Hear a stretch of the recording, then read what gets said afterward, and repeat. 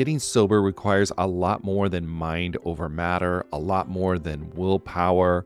It's about leveraging the support around you. People in recovery typically need a mix of medical help, emotional support, and changes in lifestyle to manage their addiction, not just mental determination. As both a therapist and someone embracing the recovery lifestyle, there's one tool I always recommend to people needing extra accountability: SoberLink. SoberLink is a high-tech breath analyzer system designed to help you get and stay sober. And here's why I love it. You'll test the same day, every day, eliminating testing anxiety. Friends and family receive instant test results, helping you rebuild trust and preventing relapse. Accountability is a part of that, and it's something to really be embraced. Devices have built-in facial recognition, so your support circle knows you're testing, and tamper-resistant sensors flag any attempts at trying to beat the system, so your sobriety is never questioned. So let 2024 be your best year yet. Visit soberlink.com/TAM to sign up and receive $50 off your device. That's soberlink.com/TAM.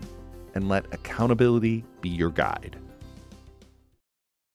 Families have a lot going on. Let Ollie help manage the mental load with new cognitive help supplements for everyone 4 and up, like delicious Lolly Focus Pops or Lolly Mellow Pops for kids. And for parents, try 3 new Brainy Chews to help you focus, chill out, or get energized. Find these cognitive health buddies for the whole fam at ollie.com. That's OLLY.com. These statements have not been evaluated by the Food and Drug Administration. This product is not intended to diagnose, treat, cure, or prevent any disease.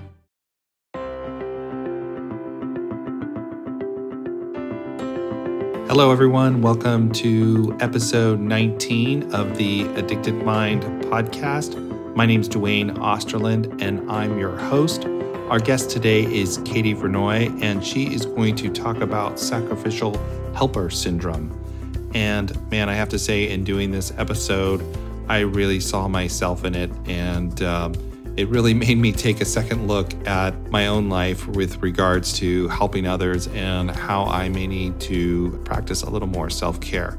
So I hope you guys enjoy. I think this episode's really going to be great for anybody who's in the helper profession, but also people who are helpers or volunteer helpers, people who are sponsors or work in the recovery field on a volunteer basis, or maybe work in 12-step programs or other support groups. Often we can get caught up in helping others at a risk to ourselves. And I definitely saw myself in this a lot in this episode. So I really hope you guys enjoy it, and let's just get right to it. Here's the episode.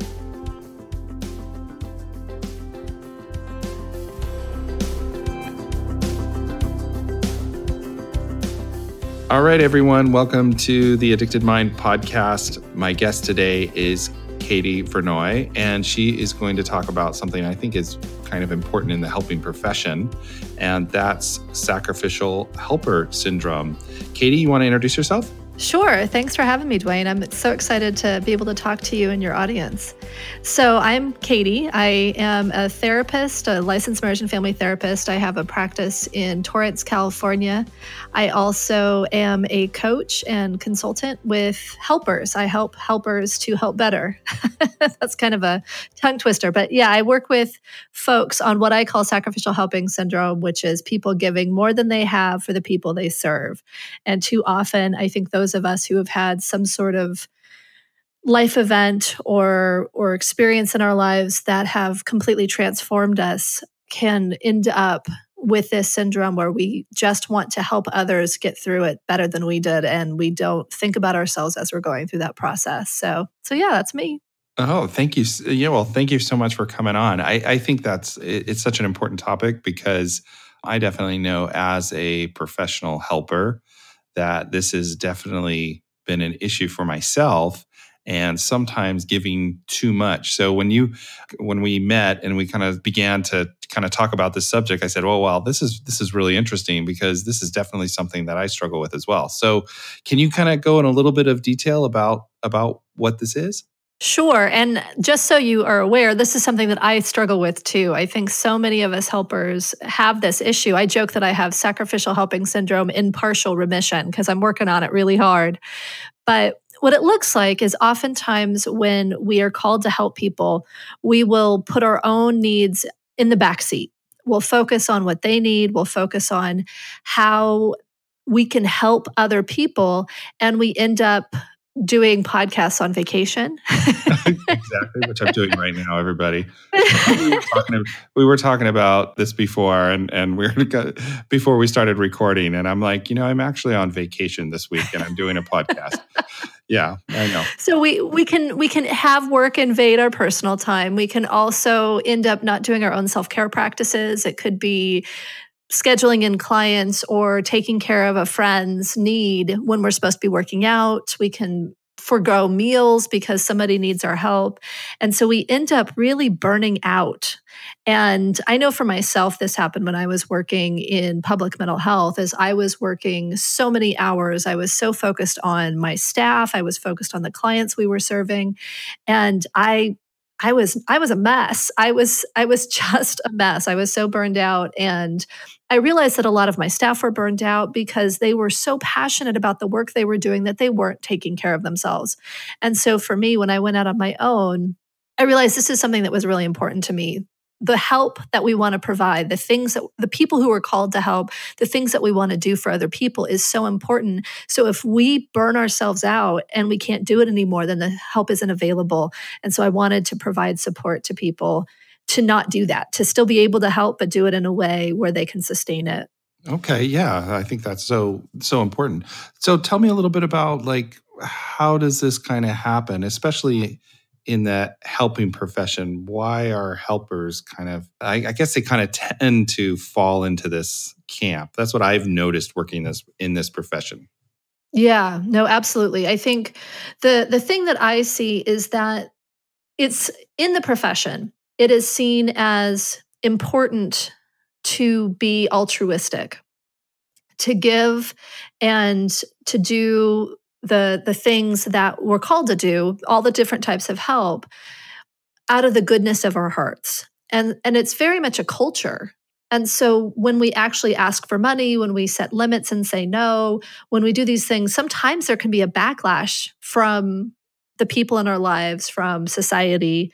And so we're kind of set up Right, in a lot right. of ways. There's expectation that we're going to be doing this out of the goodness of our hearts. I think another thing is if we have found in our lives that our worth is defined by what we do for other people, it is painful not to help when someone asks for it. Yeah, I think that's definitely true. And I've definitely felt that before in my own life. Oh yeah, I mean certainly the things that the research that I've done is people who become therapists or other types of helpers, oftentimes that was the role they held in their family, was that they were the parentified child, they were the mediator, they were the person that made sure everybody in the family was okay, and that was their role. And so they continue forward in that role out into the world. And that could look like personal life where they're taking care of all the people in their life and not taking care of their own needs, or it can be entering in kind of in a formal helping profession and then kind of following all the pressures to give more than they really have and not take what they need for themselves, like time off or appropriate financial compensation or a reasonable schedule or those kinds of things. Look, Bumble knows you're exhausted by dating. All the must not take yourself too seriously and 6'1" since that matters. And what do I even say other than, hey? Well, that's why they're introducing an all-new Bumble, with exciting features to make compatibility easier, starting the chat better, and dating safer. They've changed, so you don't have to. Download the new Bumble now. Yeah, definitely. And I've also noticed with therapists, and I also want to tie this into, because this is the Addicted Mind podcast, and we also focus a lot on addiction, is that a lot of people who get into recovery from addiction also end up becoming sponsors or becoming therapists themselves, and then end up, I mean, it's a passion. I think most therapists get into therapy because they're passionate about it. And that passion tends to create almost this drive to keep helping people and to kind of this almost ease to put your own needs on the back burner. Oh, yeah. I mean, if we think about the work that we do, whether it's in recovery, whether it's in straight ahead therapy, but the work that we do it's life or death. We're stepping out to help people avoid dying or avoid having a really, really awful life. And it's such important work. And so it can feel selfish to say, hey, I'm not feeling it today. Let me just take the day off or let me rest. It can feel selfish to say, well, I know you're in crisis, but I don't have the time to take care of you. It is critical that we figure out how to do it, because we can't always be managing everybody else's crises, because then our bodies will scream out and we will crash and burn and we won't be able to help anybody. Right. And I think that's so true. I think as I've worked in this profession, I think I would put myself in the same kind of camp. I'm kind of halfway in recovery of this. I still find myself wanting to almost sometimes give too much, and really having to be very, very conscious of saying no and saying these are the limits, because it's just this desire to give, and it feels so good to give. But then down the road, it's kind of like, hey, wait a minute, I've given too much. Yes. Yes. And I think that there is this, I don't want to say that we want to rescue people, because I think that isn't quite exactly right. But there is definitely this sense that without our help, people would not be as well off. And I think there's some truth in that. But part of our helping has to have some limits to it, because we need to empower people to step into recovery on their own. We need to empower people to find their own ways to manage their own crises, to soothe themselves. And I think it can be really hard when we know where they're at, when we identify what they're going through, when we feel it so completely. It can be hard to step back and make the hard call and say, I'm sorry, but I need to refer you out, or I need to have you take care of that before we get on the phone. I can't answer the phone right now, but we'll set up a phone call tomorrow. I think it's something where it can feel like this huge crisis that's on our shoulders, and it's so hard for us to say no, or to kind of appropriately assess even the level of crisis. Right. I definitely. And that kind of leads me to my next question. When you say assess, how do we start? What are the signs that maybe we are giving too much? How do we start to know as a helper that we're starting to give too much away, I guess, is what I'm trying to ask. Yeah, I think it can be hard, because especially when someone's early in recovery, or someone's early in treatment, or even children or people who are very sick, when we're helping people, they need a lot from us, especially at the beginning. And so it can be hard to identify when we transition away from that additional help. But I think when people are truly dependent on us, when they aren't making decisions on their own, when they're not able to claim their own problems and take care of them, we can realize that, hey, wait a second, we're not empowering them, we're actually infantilizing them. We're treating them as though they can't handle their own problems, and that actually limits their ability to grow.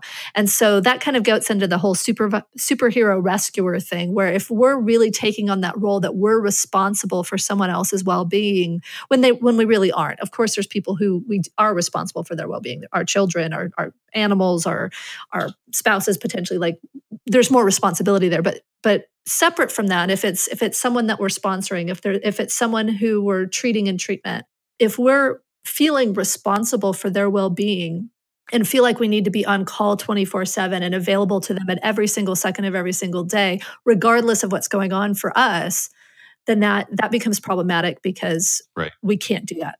Yeah, no, that definitely makes sense. And that's definitely a good sign that, hey, we may not actually be helping this person gain their own skills to take care of themselves in their own life. I mean, they've got to be able to do that as well. So there's a balance there.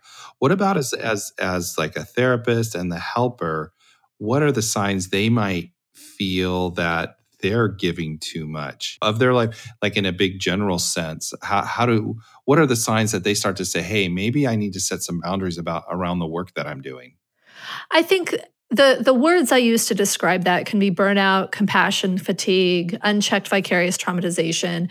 Those are the kind of clinical words. But basically, when you're feeling burned out, or when you're wishing that clients would cancel, you're feeling grumpy about interacting with a client, everything seems insurmountable related to work. Like you're starting to burn out and you need to be able to take some more time for yourself. With compassion fatigue, that's really not caring about what's coming in the room or coming into your life. You just don't have the ability to care much anymore.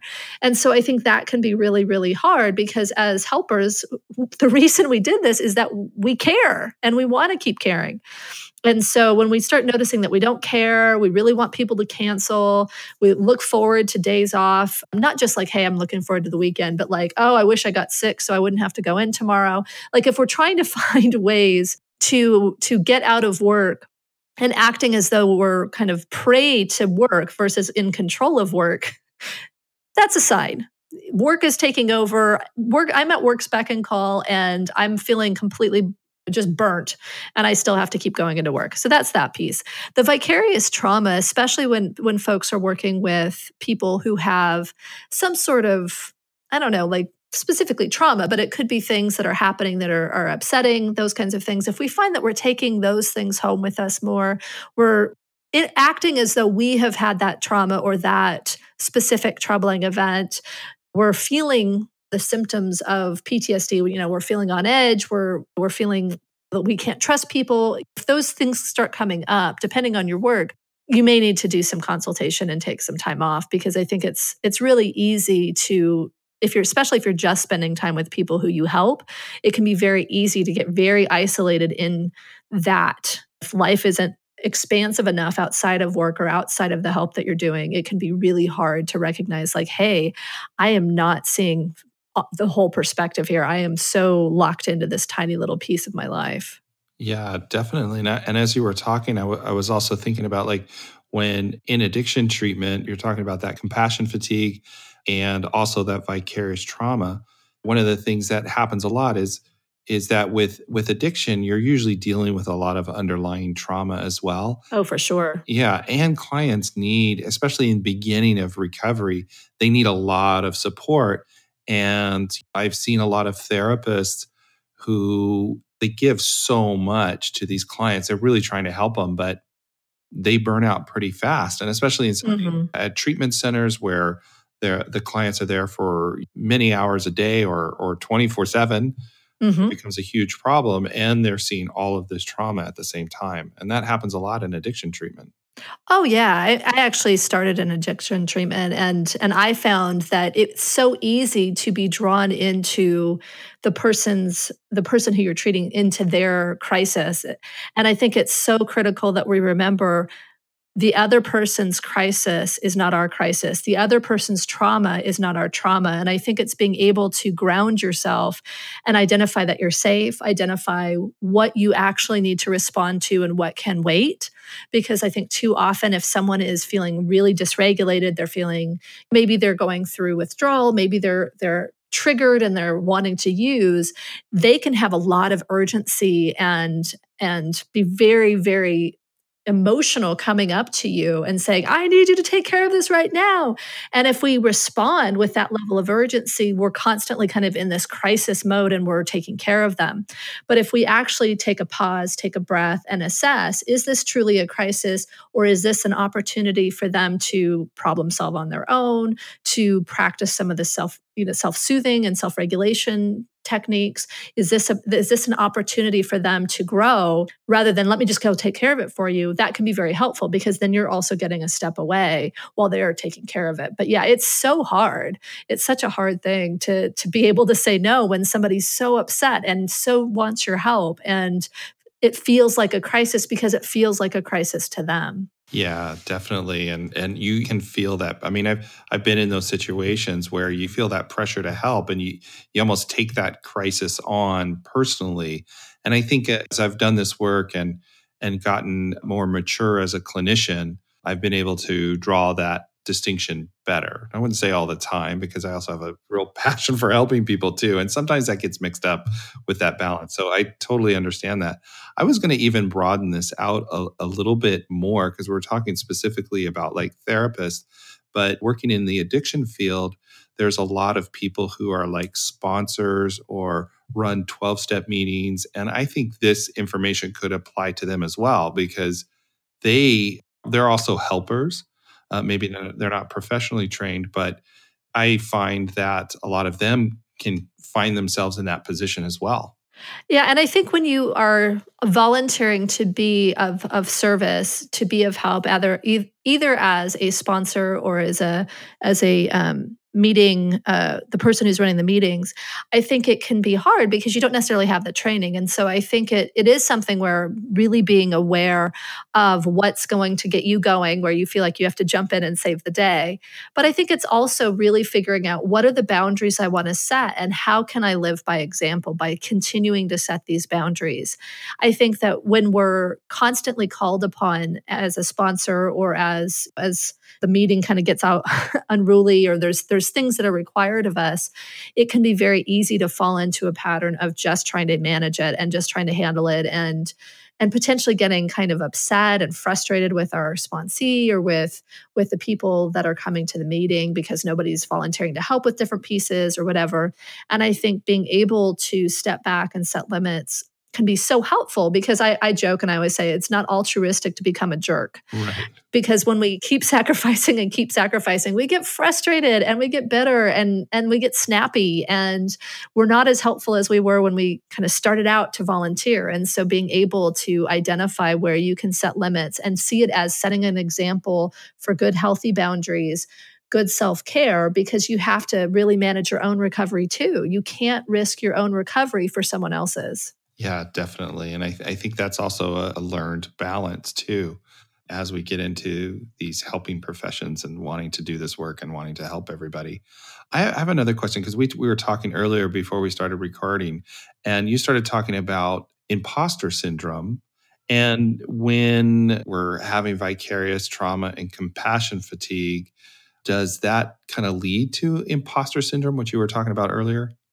Kind of. I think I think it can. I think my understanding of imposter syndrome is kind of separate from compassion fatigue and vicarious traumatization. I think they can happen at the same time and they certainly can intermingle and interplay. But when I'm talking about imposter syndrome, it's almost this piece of kind of leading to some of this vicarious trauma and some of the compassion fatigue and burnout is that it's that part of if people actually saw who we really were, they wouldn't like us. Who are we to actually be able to do anything of value? So we continue to provide help and get people to like us based on helping them. And so I think what can happen is if we feel less than, if we have negative feelings about ourselves or maybe old tapes that are playing that we want to hide from other people, we put on this front of the helper. And it's not even necessarily a front, but it can feel like it when it doesn't feel like we're really good enough. And so that front can feel like that's so important and you can never let it down. You can't ask for help.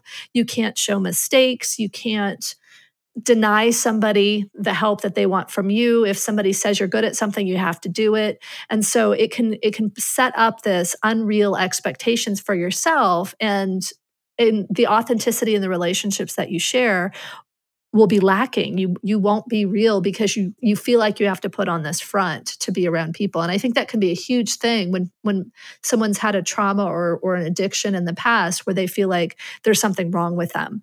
And so I think really being able to continue doing your own work and working the steps or talking with people who really know you so that you can identify when that comes up, because you can really set yourself up if you feel like you're pretending to be good enough.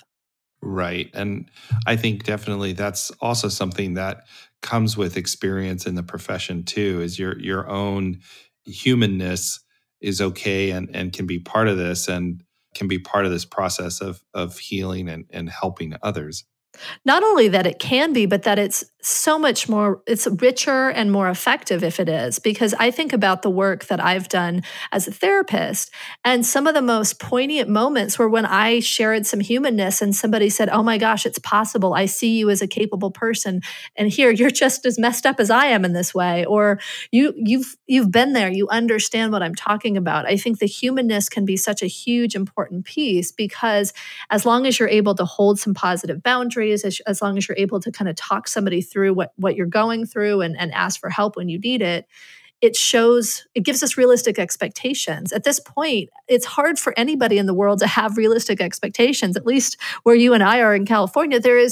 social media that makes it seem like everybody's living this perfect life. And so if that's what we're expecting from each other, all of us are doomed to fail and to feel like we're not good enough. And so I think when we can infuse humanness into the interactions that we have with the people we're helping, it really is much more effective for them. Right. I definitely agree. I mean, I think that's kind of critical to the whole process of helping others.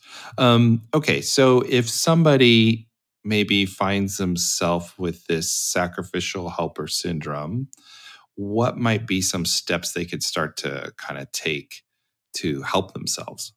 I think the first step is identifying it, because it takes a certain amount of self-awareness to recognize that I'm doing more for everyone else, and that's not the right thing to do. I think a lot of people understand that they're sacrificing their own needs for others, but it feels like it's the right thing, the altruistic thing to do. So even just recognizing, hey, in doing that, I'm not the best version of myself, and I want to do something different. That's the first step. I mean, that's the first step in most things. Identify you want to change the behavior, right? Right. I think once you identify you want to change things, I think the first and most important thing that you can do is to really actually address it in a very practical way. Look at your schedule.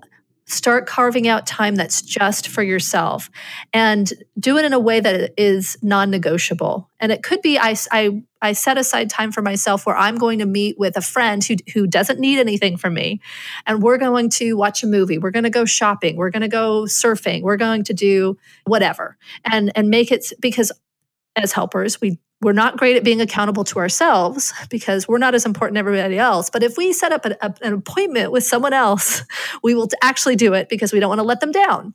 So if you can get your self-care in that way, that's great. But start actually practically putting in time in your day, in your week, where you're focusing on taking care of yourself, and really make sure that you hold yourself accountable or find an accountability partner or someone that you can spend time with that will help you make sure that you're taking care of yourself. Because even just getting breaks, you start making better choices and getting some rest and that kind of stuff. It's when we're running around like chickens with our head cut off that we continue to do the same behaviors over and over again. Yeah, definitely. Definitely. And I think it's so, I'm just like seeing myself in so much of this as you're talking. I'm like, oh my gosh, I got to really self-assess. I'm thinking about this and I'm like, man, I got to really do some self-assessment here, because I love what I do, but I can also easily fall into this trap as well, and easily put my own needs aside when I want to help somebody and do this stuff. So I definitely understand this and can relate to this on such a personal level. I think it's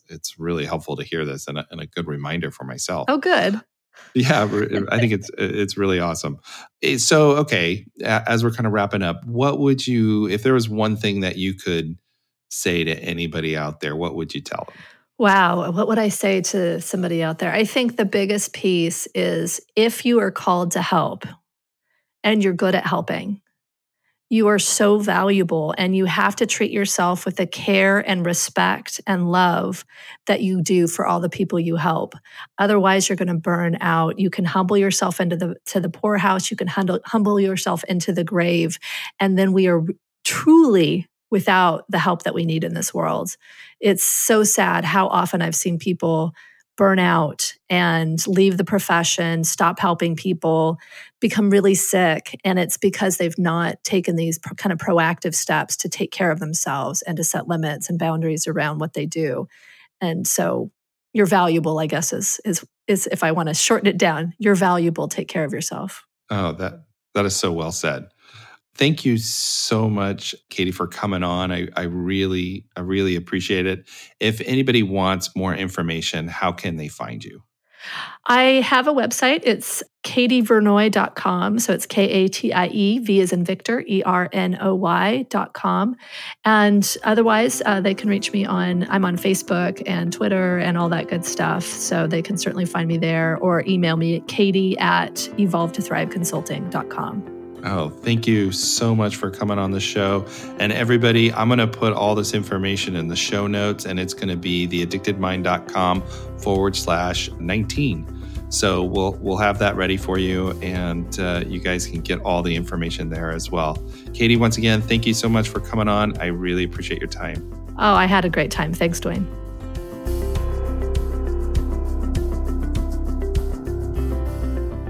Thank you guys for listening to the Addicted Mind podcast today.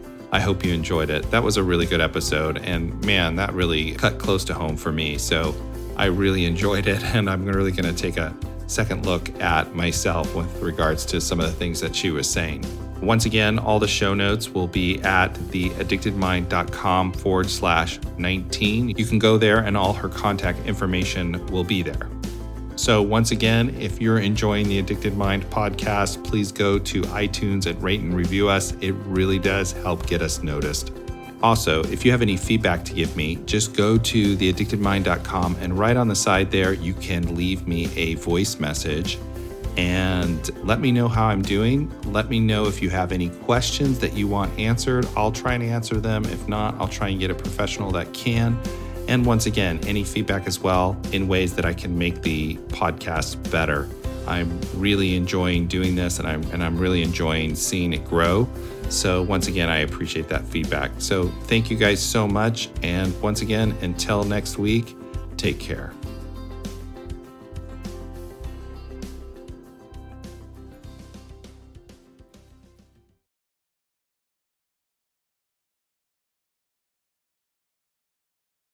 I'm Madeline, and I'm the host of the Happiest Sober podcast.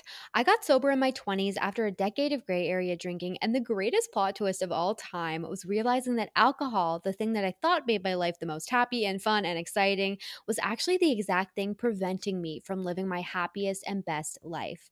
My mom is 40 years sober, and she joins me on my podcast very often. I like to call her my part-time co-host, and I also bring you solo episodes where I share my top tips, tricks, and mindset shifts in sobriety, and lots of how-tos for navigating all the things sober, from weddings to parties to holidays to bachelorette parties to trips. I'm also joined by so many guests who come on and share their sober stories, and they're all so inspiring.